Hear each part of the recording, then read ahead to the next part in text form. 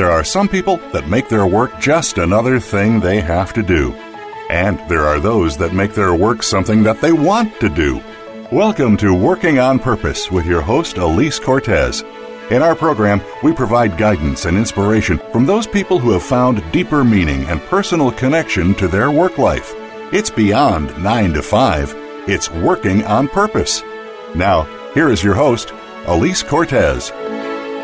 Welcome back to Working on Purpose. Thanks for tuning in again this week. I'm your host, Elise Cortez, joining you from Dallas, Texas. If you've been tuning in for a while, you know this show is all about helping people more meaningfully and productively connect with their work and equipping organizations to do the same for their employees. It was originally inspired by the meaning and work research I've been conducting over the last 15 years, and it now complements the work that I do at Insigniam, a global management consulting firm. Let me thank my media partner and sponsor, FirstJobing.com. They are the leading locally focused job board in the nation and are dedicated to helping employers find quality talent in their own backyard and giving job seekers control over their search so they can find work close to home. Great partnership. Thank you. Last week, if you missed the show, you can always catch the recorded podcast. We were on the air with Principal Evan Robb of Johnson Williams Middle School in Berryville, Virginia. We talked about his passion to cultivate a growth mindset among his students and faculty, his perspective that we've talked ourselves as a nation into being bad at math, and what we can do about that, and his use of social media to engage students and parents, among many other topics. It was a great conversation. With us this week is Staff Sergeant Jason Morgan, who is a motivational speaker and best-selling author of a book called A Dog Called Hope, A Wounded Warrior and His Service Dog Who Saved Him. Jason shares with audiences his own remarkable journey from the Special Forces to living as a wounded veteran, a Paralympic athlete, and a national speaker, and also his own inspiring message based on his story to help people navigate back from adversity. We'll be talking about his own story of serving in the military and becoming disabled, and what he's learned from that experience, his perspective on adversity, and the importance of service in our communities. Jason joins us today from Dallas. Welcome to the show. Thank you. Thank you for having me. This is going to be a lovely conversation. I appreciate that we were connected. I think it was by Lauren Yates, and I so appreciate that she sent me to you, because when I went to go look at your website and see what you've been up to and hear and read about your story, I knew I had to have you on the show. So glad to have you. To get us started, if you don't mind, I know a little something about you because we've talked already on the phone, but for the benefit of our listeners, would you introduce yourself and just maybe start with a little bit of a sketch of your military career? Sure. Jason Morgan, I enlisted into the United States Air Force when I was 20 years old, and my job in the Air Force was a combat meteorologist. And my job was actually called us unicorns because there's only 70 of us to do our job in the military, so we're quite few, called the Gray Berets. But our job was to provide combat weather or combat support for special operations either on or behind enemy lines. So basically, if the Special Forces, the Green Berets who I worked with, or other special operations, when they had missions, the first thing they do is they would contact us to give them all the weather data so they can successfully do their mission, which it might seem not much, but when you have lives depending on it and million-dollar assets such as helicopters and stuff, that it's a very challenging job. And I did that for almost 10 years until I was injured in 1999. And now I'm, a single dad with 3 boys that I've raised on my own, and with the help of a awesome service dog named Rue. Wow. We have so many things I'm going to ask you about all of that. So, but before we do that, I think everybody wants to better understand what happened. What happened that you became disabled? Well, it was in, actually, I just celebrated a couple of weeks ago my 18th year anniversary. Call it my live day, the day that I had my injury. I was in South America and around the Colombian Ecuador border, working with the 160th Night Stalker. You might have heard them from the movie Black Hawk Down. It's also the helicopter unit that got Bin Laden recently, and they do special operations. And we were down there. We were training the Ecuadorian Special Forces how to combat the drug cartel group down there called the FARC, which is it's like an Al Qaeda except it's in South America, and it's an army rebel group, and they get a lot of their money from drugs, obviously, and also kidnap engineers from the UK and the US that are working down there, down there. So it's a really bad group, and So our job down there was to train the special forces there, the local special forces, how to fight them. So in order to do that, we had to go on missions with them. And it was actually on one of those missions, or just finishing up, we were in a SUV undercover, as we always were. And I'm not sure exactly what happened. It's still quite sketchy, but basically our driver was trying to avoid a very dangerous situation. I was in the back seat providing security, and he sped up to try to make it around a corner and didn't make the corner. Since I was out of the back seat, I was in the back seat with my weapon, trying to help out with that situation. When the vehicle started flipping down a ravine, I flipped out of the vehicle, and then it flipped over the top of me and crushed my back. I guess to make matters worse, it left me face down in the water and unable to move with a broken back. I was very fortunate that an American missionary that was working in the area, he saw the vehicle at the bottom of the ravine. And when I talked to him later, he said that the only way he found me is that he saw the vehicle. He wasn't sure if it was a fresh accident or not. And so him and his buddies that he was with, they were skirting down the mountainside, and that's the way they found me. And he said he almost tripped over me because I was covered in mud and buried in the water. That's the only way he found me and brought me to safety. And it was, I shouldn't have made it. In fact, I was barely breathing. I have time to go into this a little bit, but I'll make it short. But I was barely breathing, and he tried to use their cell phones, and other people had stopped to try to call for an ambulance, and none of his cell phones worked. But because he worked for a Christian radio station called Voice of the Andes, he used his shortwave radio to contact an ambulance in the U.S. Embassy where to take us. And they said that it's going to be about 3 hours for the ambulance. Got there, and he said, well, this guy didn't have 3 hours because he has he didn't know at the time, but I had one collapsed lung and the other one was about 80% full of water. Plus we were 14,000 feet. So he decided to load me in his van and the other injured guy and meet the ambulance halfway. And as soon as I met the ambulance, I quit breathing. So actually I went into, I arrested and didn't wake up until about 2 months later back in the U.S. from a coma. Oh my gosh, Jason, I'm sitting here with goosebumps listening to that story. I know you've told that story many, many times, and audiences like to hear you tell that story. I wanted you to tell it because I think it really sets us up for some of the conversation we're going to have around adversity. You are incredibly uniquely situated to talk about overcoming adversity. I think it's amazing that you didn't drown. I mean, the fact that you can't move, you've got a broken back, and you're immersed face down in water, it is a miracle that you didn't drown as well. I mean, it's crazy. Absolutely, and just thank goodness I was in good shape and in special operations. So that in itself probably saved my life, and the work that the doctors did over the next 2 months. And in fact, I enlisted several times during the 2 months, so I'm very fortunate to be here. Well, and so what I find fascinating about that is I almost researched this for my PhD dissertation, but the idea of just perseverance and being able to persevere through things that most people, what would level most people, is really fascinating to me. I guess I would like to ask you, where do you think that strength came from for you? Or why do you think you could persevere and did persevere? Well, I think that's a good question. I think a lot of that had to do with my training in special operations. To do a job that only less than 1% of the guys make it through is challenging in itself. So you have to do things kind of above and beyond what you think you're capable of doing. It's always a fight, always doing stuff that your mind's telling you that you can't do. And I think that really had a lot to do with it.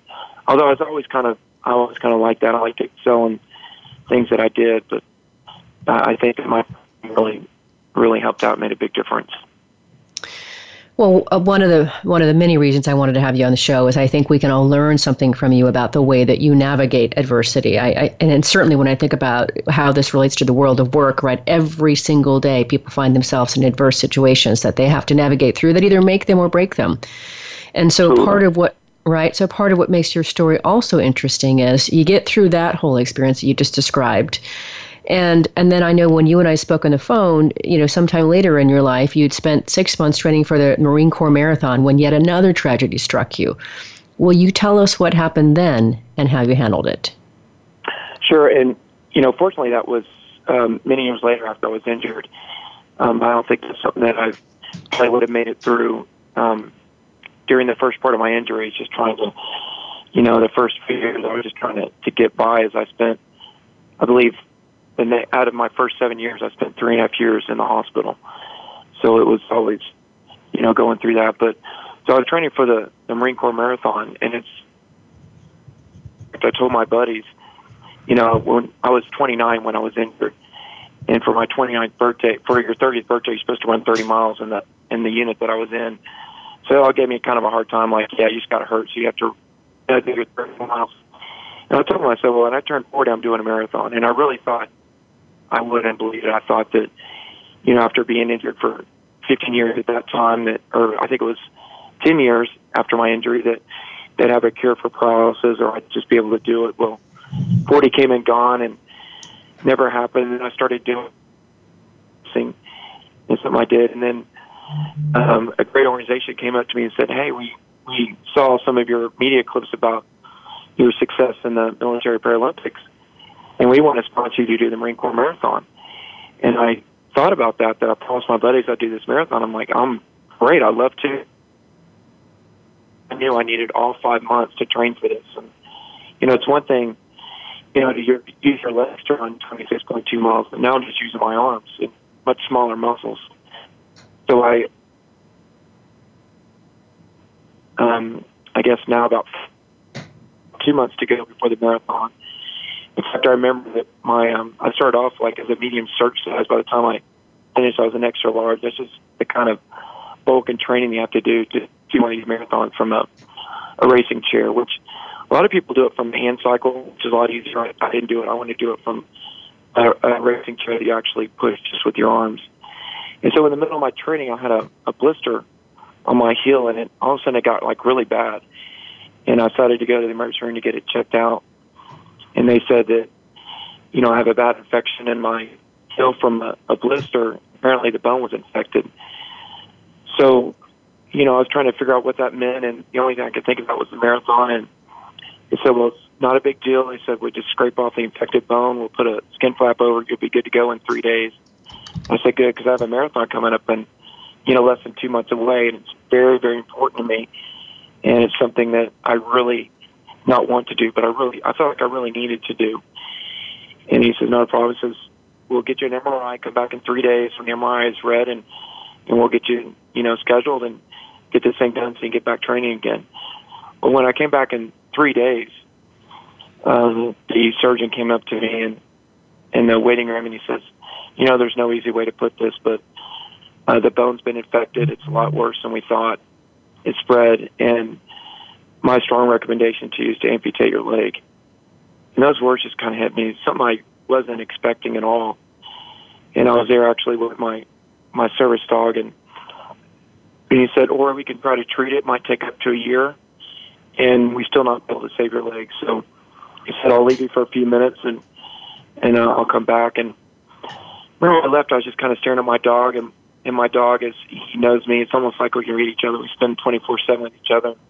He actually got up on my lap and kind of looking at me. I know this might sound strange, but he kind of looked at me. He's like, you know what, buddy, we can do this. And so the doctor came back in, and I felt like I had two choices there. It's like, one, either I could, my dreams that I've always done. I don't think anyone would ever second guess knowing that I'm having to have my leg amputated right before the marathon. Or we can get this leg amputated, and I can still do it. And I figured that would really help my healing. And so I told him, I said, well, let's go ahead and schedule this. Let's schedule it as soon as possible because I want to do this marathon. And he first kind of told me that it's a very good possibility I'm not going to be able to do it. He says it's a very extensive surgery. You'll be in the hospital for a couple of weeks. You'll have stitches. You're not going to be able to really move around a lot. But I said, medically, would I be able to? And he said, I think so, and that's all I needed to hear. So we went in, had the surgery done. It was a lot tougher than I thought. I remember when they first redid the bandage. Actually, I put a blanket where my leg was. I had it amputated just below the knee. And I put a blanket there just so I didn't have to deal with it or see it. But a couple of days later, when they had to change the bandage and I saw it, I just kind of broke down, I guess, the reality of having part of your body taken from you hit me a lot harder than I thought it would, even knowing that I'm already a paraplegic and paralyzed from the waist down. And I just like, well, and all I could think about, I just want to get back in the gym and start training. And so the doctors, I ended up staying for a week instead of 2 weeks. I got out of the hospital a lot quicker. The prosthetic guys made a special brace for my leg that covered my leg with the stitches so I wouldn't hurt it any or get any type of infection. And I was back in the gym 2 days after my got out of the hospital, 10 days after my surgery, back in the surgery training. And I found out that I lost a lot. I mean, spending that much time in the hospital and having extensive surgery like that, I was nowhere near at the shape that I was in when I started my training again. But I'm like, I know I can do it all day. I'm going to do this. And so we first scheduled, it looks like we're going to do a little over 7 minute miles, and I knew that wasn't going to happen. But me and my teammates, my trainers, we loaded up and went to Washington, D.C. to do this marathon. And when I found out that Hurricane Sandy was expected to hit the day after the marathon, so the day of the marathon, they're expecting 45-mile-an-hour winds. It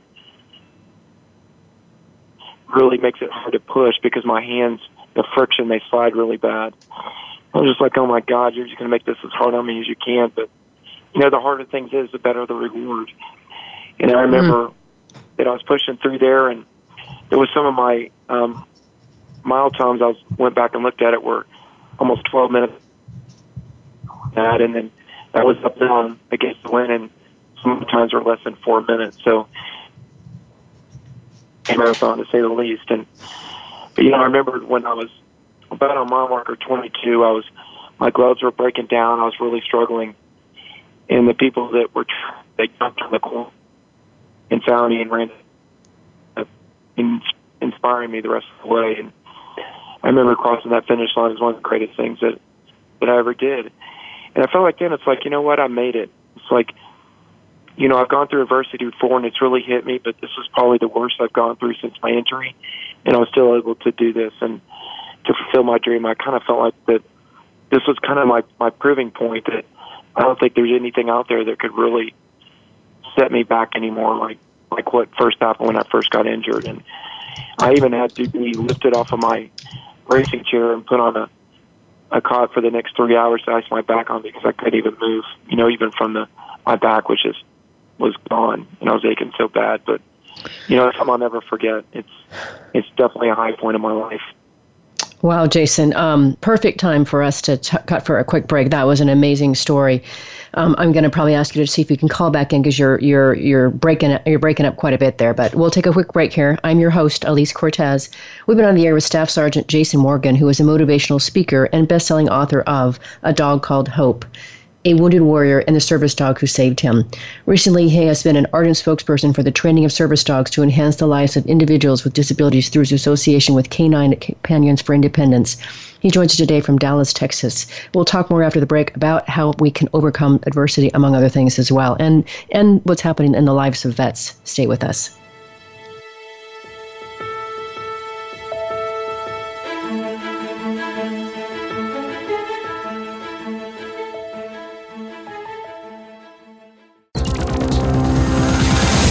It's your world. Motivate, change, succeed. VoiceAmericaEmpowerment.com.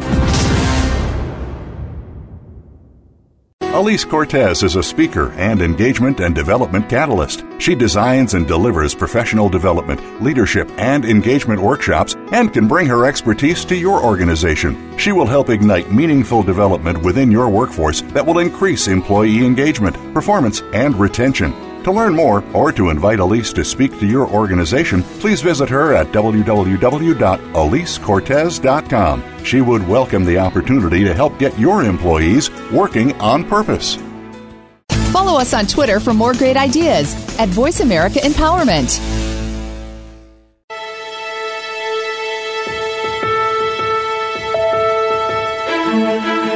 This is Working on Purpose with Elise Cortez.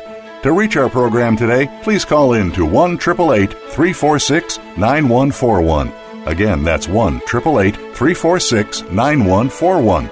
You may also send an email to Elise, A-L-I-S-E, @EliseCortez.com. Now, back to Working on Purpose.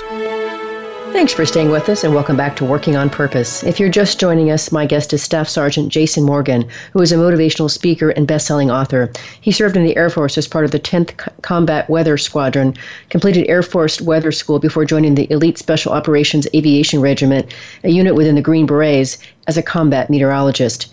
After his injury, he participated in the Warrior Games, a competition for wounded and injured service members and veterans. I'm your host, Elise Cortez. Before the break, we were talking about some of those situations in terms of how he got his injury, and then, of course, when he had his leg amputated. For this next segment here, I want to talk about veterans and also your perspective on overcoming adversity, Jason. So first, for our listeners who don't know much about this, I found this quite fascinating. You told me on the phone that a problem we face as a nation is that 22 veterans commit suicide each day. So help us understand what's driving these frightening figures. What's going on for these people? I wish I could, and that's something I'm trying to understand more is, but yeah, when someone first told me that, I thought it was a mistake. I thought there's no way that could be. But, even myself, I've gone far too many funerals after, people when they're out of conflict from, taking their own life, and it's tragic, and it just has to end. So I've been trying to look in that more. I'm not exactly sure, but I think a lot of these guys that I've talked to that really go into a lot of depression, that a lot of them, they felt like they lost their purpose in life, that all they known is the military, and they loved it, and they felt like that they had a purpose there, a job that you can't find anywhere else. And I think when they go through a severe or significant injury like mine, that they just kind of feel like they lose hope and they lose purpose. I think that's a lot of things. And the other thing, obviously, is, PTSD, which I have in a small amount, so I can't relate to some of these guys. But some of the things they go through, I just don't think they can overcome them. The resources aren't there, or they haven't been able to find the resources to overcome it. And it seems like to them, they're hurting so bad on the inside that it's their only option. Wow. Well, this might be a good time to talk about what you've identified as the importance of finding resources. It's obviously you've been able to do that, but can you comment on how you managed to find them for yourself? And how do you recommend other vets look to find resources, or even the everyday people that are out in the workplace? How would you recommend that? Well, for me, it's just, I've been in chair now for 18 years. So basically mine came over just by actively searching and just over time and learning. But, there's a lot, there's ways to do that much quicker. That's why, I started my foundation too. But I think the biggest thing is for people just not be afraid to ask for help. I mean, people don't want to admit they're going through tough times and stuff. And we all go through it, some more than others, but they all affect us the same. And I think the best thing is to reach out to others and find answers as people that have been there, done it. And that's, I think, the best person that you can learn from, in my opinion. Mm-hmm. That makes a lot of sense to me. And, I think this goes back to something that I talk about frequently on this show and in other conversations, just the importance of having a coach or somebody else in your life who can give you another perspective or say, what about this? Or have you checked into this? Or just someone to bounce things off of, I would think would be incredibly helpful as well. Absolutely. And I don't think we need to be scared when we see our friends that we feel that they're hurting, to not be scared to go up to them and tell them, hey, I'm here for you. What do you need? And almost be a little persistent too. I think that makes a difference as well, as I had people and family and friends do that for me as well. Mm-hmm. Mm-hmm. Now, you said something back before about this notion of some of these vets losing purpose, and you told me that through all your setbacks that we've been talking about on this show, that you found your own purpose through all your adversity and now live to inspire others to persevere through their own setbacks. Will you say more about that? That's quite an interesting thing that you've been able to do, to juxtapose or find two very distinct ways of addressing purpose for yourself. Well, sure. And I think I want to use an example is that there's a term that I don't think it's used very often, and something that I don't really like to admit, but there's a term called the professional wounded warrior. And that's a guy that when we go, I do a lot of events for veterans and help out a lot of events for veterans because I have a lot to offer. And I see some of these same guys at the same places at all these different events. It's like, what can you give me? What can you do for me? And those are the guys that aren't getting better.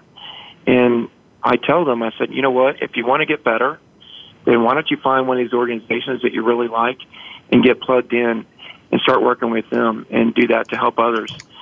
Because that's what I found out gave me purpose and what gave me identity back in life, is that I'm using my struggles and stuff to help others and make a difference in others, other people's lives. I think that's the biggest thing you could do, is to give back.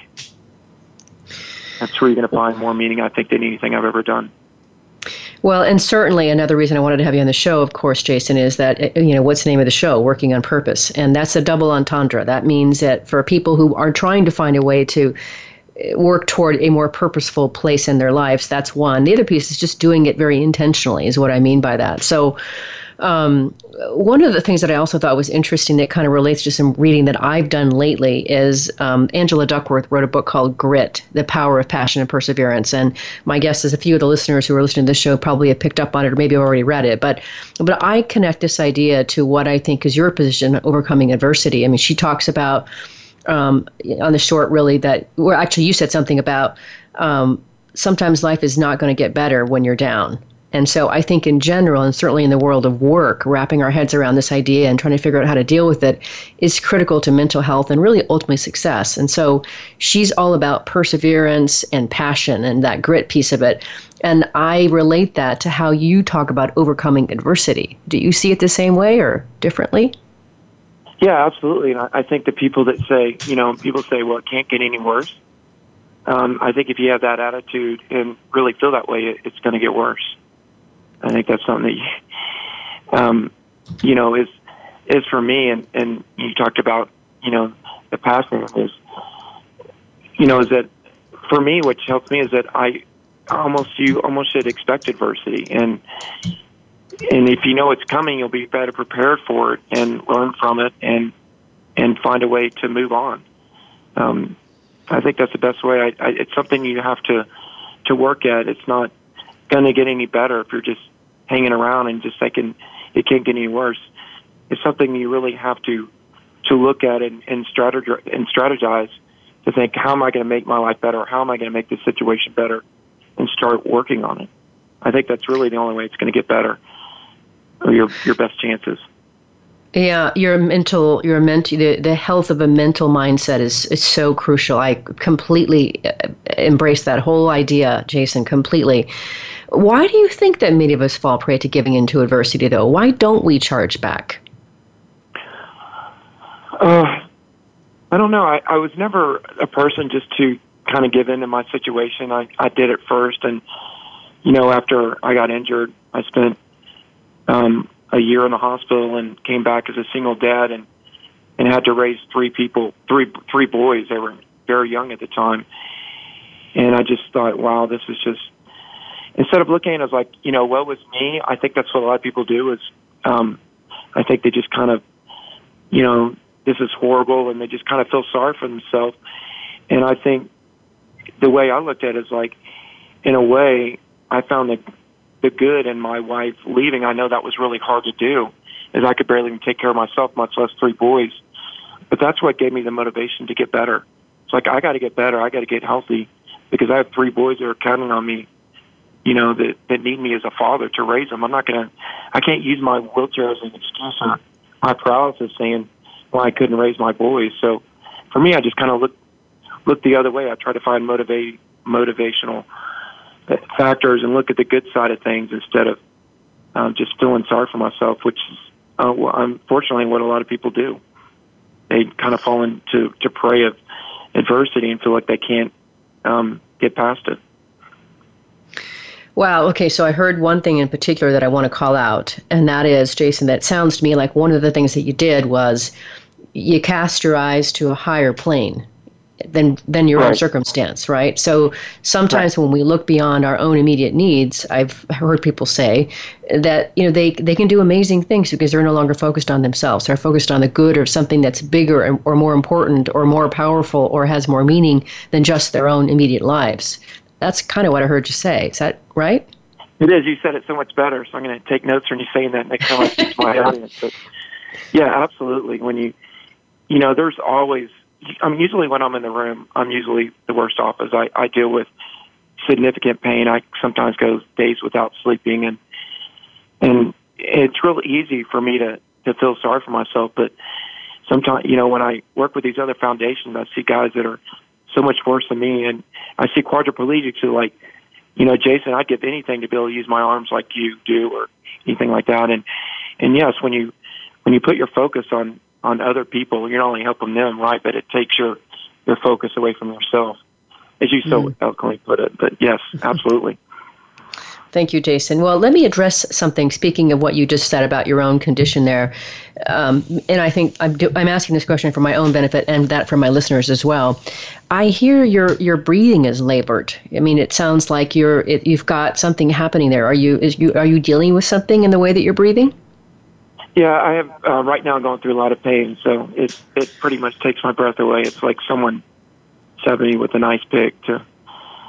It's tough, so I'm going to bear with you here and get through it. I really don't have a choice. I mean, it happens all the time. So I wanted to call that out. I didn't know what the answer was going to be to that question, but that even further situates that you are uniquely qualified to talk about overcoming adversity and just charging through. So the next thing I want to ask you is if you have any suggestions or ideas, or maybe you do this in your talks, on how people can develop their muscle to better handle or even confront adversity. I think it's a combination for a lot of things.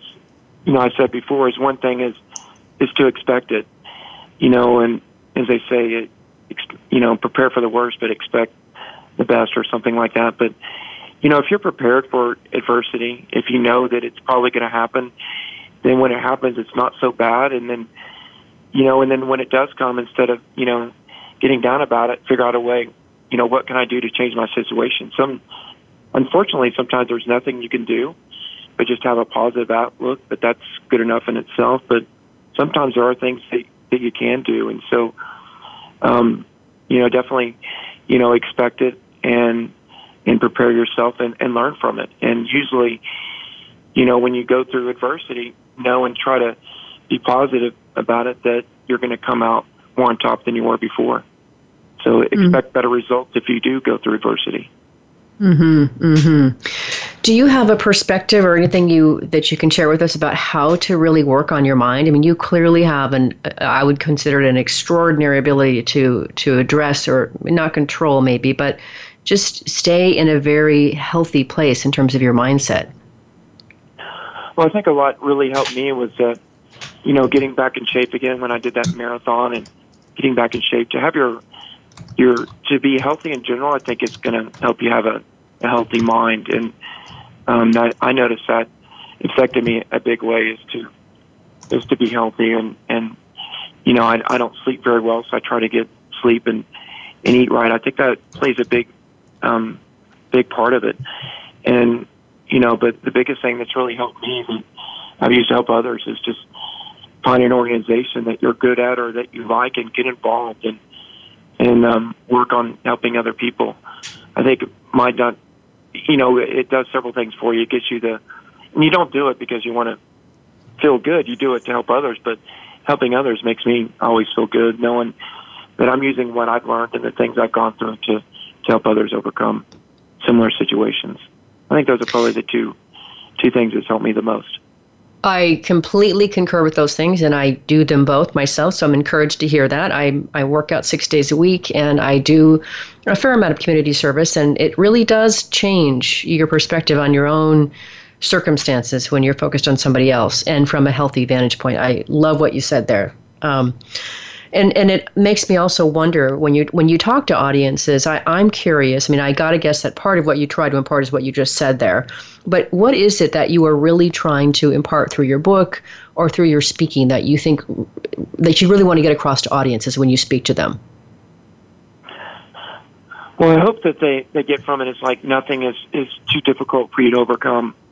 And, that it's like I'd bounce back out and I'd hit with adversity again and try to bounce back and get hit again, that that you can get through it if you have the right tools and everything in place, that you can get through this, and even overcoming adversity or not, what makes this country so great, I think, is that the Americans here, they volunteer and they help other people. And like for me to go snow skiing after I was in a wheelchair, it took 4 volunteers for every participant to snow ski. And, that's huge. And I think that's what makes this country so great, is that there's so many people out there helping our disabled veterans that, people always thank me for my service, but I always tell them that it's you that make this country worth fighting for. And just feel blessed to live in such a great country. Wow. That is an incredible way to send us into a break, Jason. That is such a humble perspective to have from someone like you. I'm so glad to have you with me. I'm Elise Cortez, your host. We've been on the air with Staff Sergeant Jason Morgan, who is a motivational speaker and best-selling author of A Dog Called Hope, a wounded warrior and the service dog who saved him. Recently, he has been an ardent spokesperson for the training of service dogs to enhance the lives of individuals with disabilities through his association with Canine Companions for Independence. He joins us today from Dallas, Texas. After the break, we'll talk more about his notion of service and giving back to the community, among other things. Stay with us.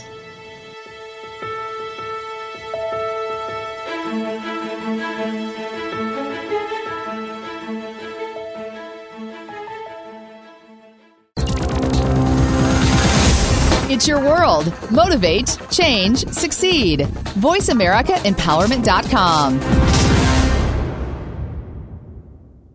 Elise Cortez is a speaker and engagement and development catalyst. She designs and delivers professional development, leadership, and engagement workshops and can bring her expertise to your organization. She will help ignite meaningful development within your workforce that will increase employee engagement, performance, and retention.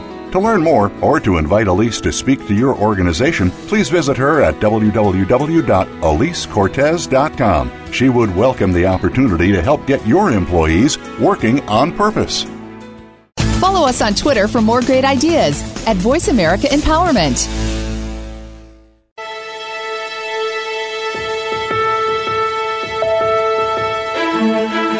This is Working on Purpose with Elise Cortez. To reach our program today, please call in to 1-888-346-9141. Again, that's 1-888-346-9141. You may also send an email to Elise, A-L-I-S-E, at EliseCortez.com.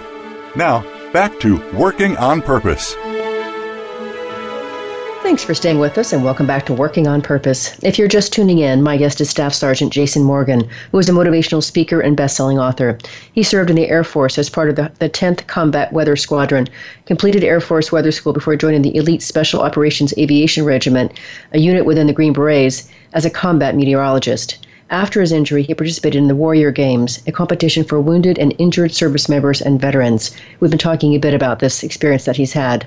I'm your host, Elise Cortez.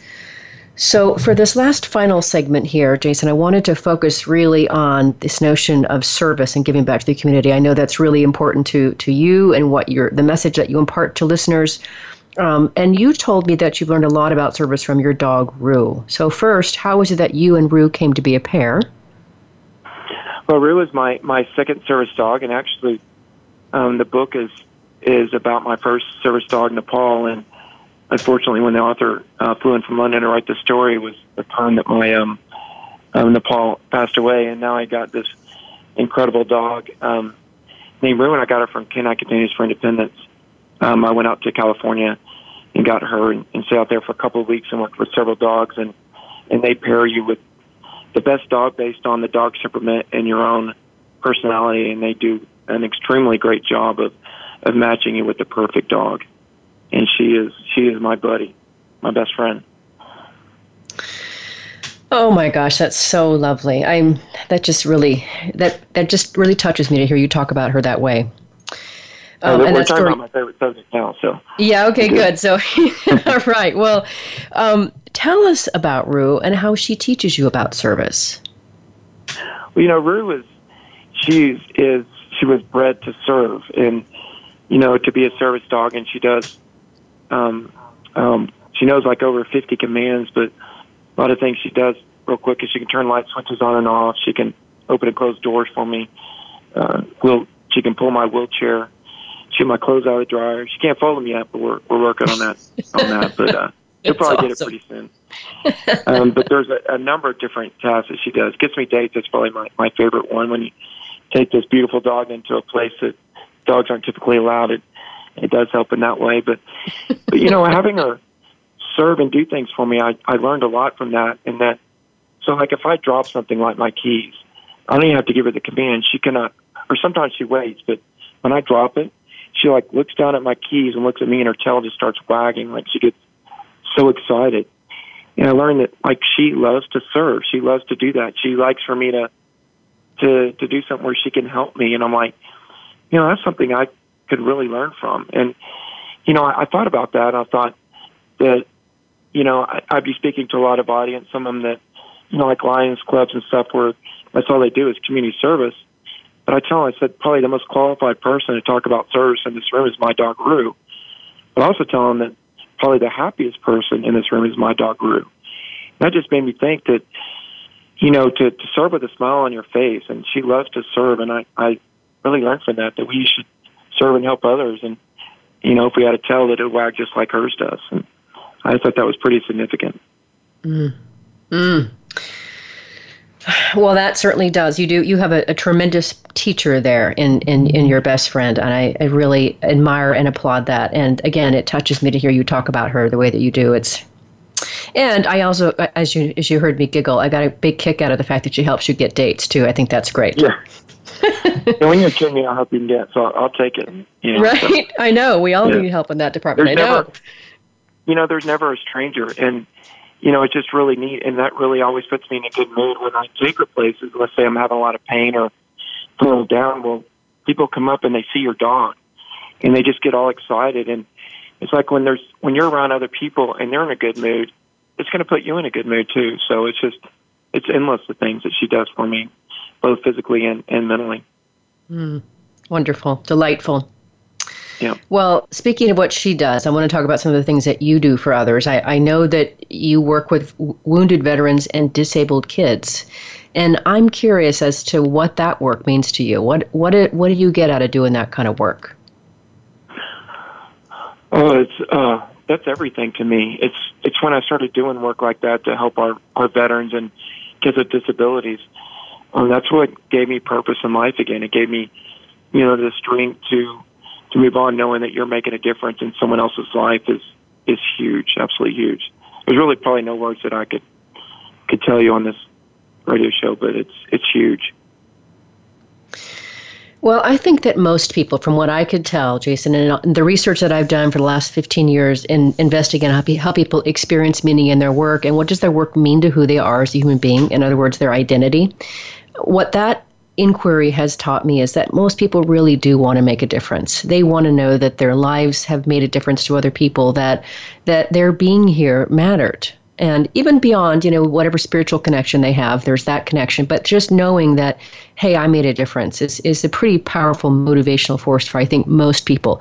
And the reason that I like to do the show, among others, is that many people say that some of the guests help them find or get closer to finding a purpose for themselves through their work that makes them want to get up in the morning. So I do understand what you're saying, and I really appreciate just the simplicity of what you just said about why it matters to you. Yes, I mean, when I'll pass away and you have your eulogy, I think the biggest compliment you give someone was about how they touched others, or how they made a difference in other people's lives. I think that's the biggest compliment you could give to somebody. Mm-hmm. Yeah, I agree. Well, we're coming close to the end of the show here, and I want to be sure and talk about the book here. So the book, again, is called A Dog Called Hope, A Wounded Warrior and the Service Dog Who Saved Him. So I know that it's out in 7 different countries already, which is amazing to me. So I want to understand, first, how did the book come about to be? Because I know that somebody wrote the book for you. And what does it mean to you? Well, at first, the way this all came about was that it was my first dog that I had, Nepal, and him and I were on the National Geographic channel called Amazing Dogs. Oh, wait, I should probably clarify that. My dog was on the National Geographic. I was just there just kind of helping him, being his handler. But it's always about the dog when you have a service dog. Anyway, it aired in London, and this great author named Damian Lewis saw the story, and there was a small book written about those segments of stories called Amazing Dogs.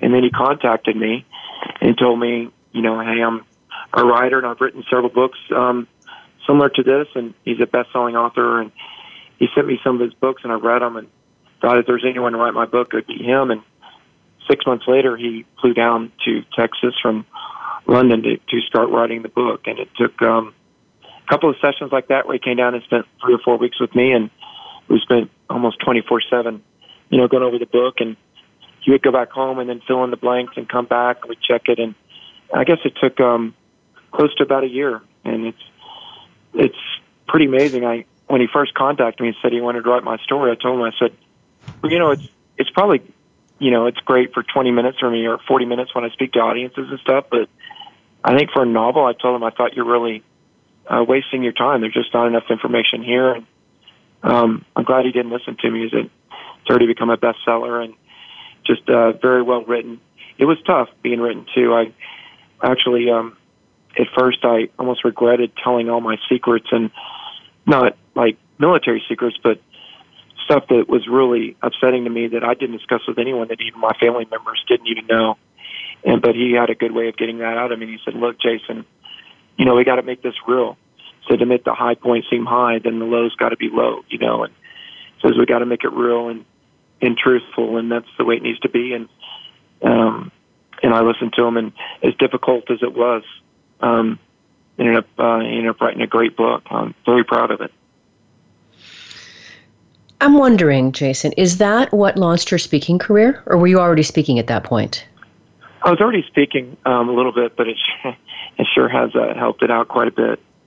I've already, at first I thought that, the book would kind of give me more credibility as a speaker, and it would help my motivational speaking, but actually it kind of turned the way around. It seems like now that I'm now speaking, for my book, because there's so much in there, and I think lessons learned and things that I like for people to learn from me that I went through, that now kind of my career is really based on my book instead of, I thought it was going to be the other way around. I really appreciate what you said about the fact that you've bared your soul out in this book, and it's the good, bad, and the ugly, and it's all there in print for everybody to read, and that has got to be a whole new level of living, to know that people know these things about you. Is it? It is, and it's not, and it's not just about me.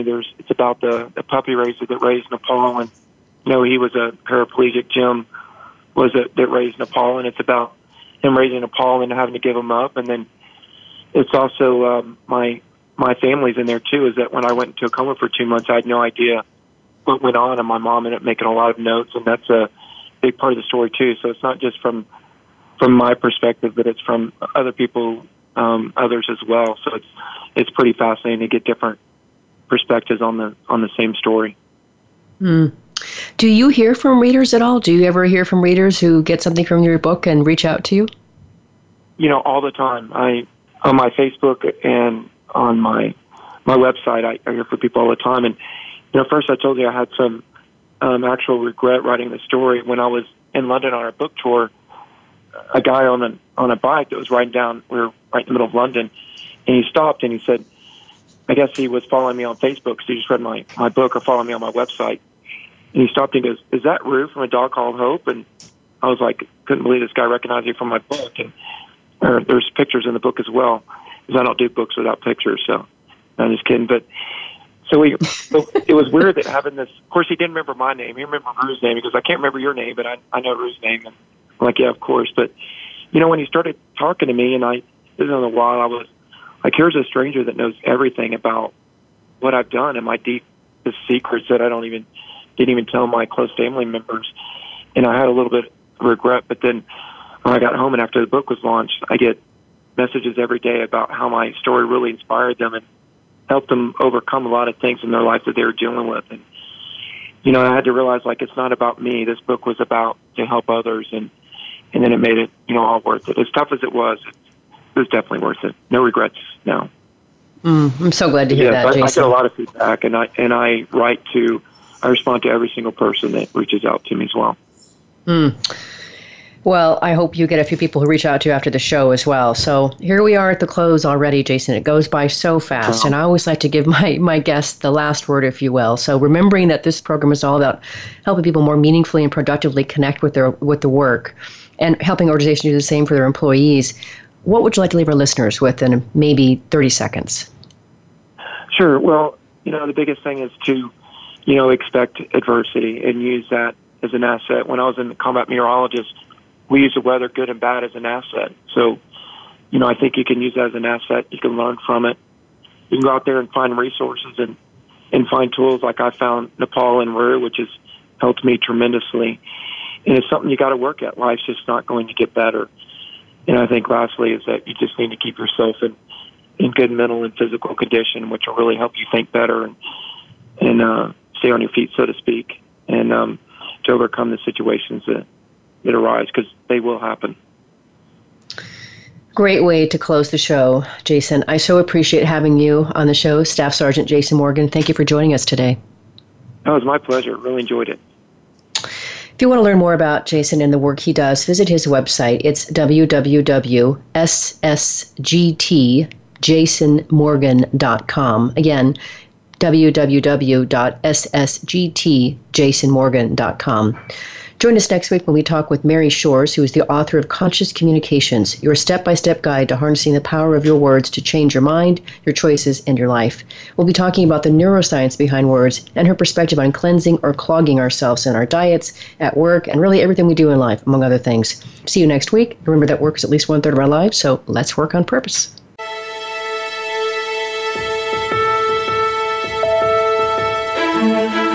We hope you've enjoyed this week's program. Be sure to tune in to Working on Purpose, featuring your host, Elise Cortez, every Wednesday at 6 p.m. Eastern Time, 3 p.m. Pacific Time on the Voice America Empowerment Channel. This week, find your life's purpose at work.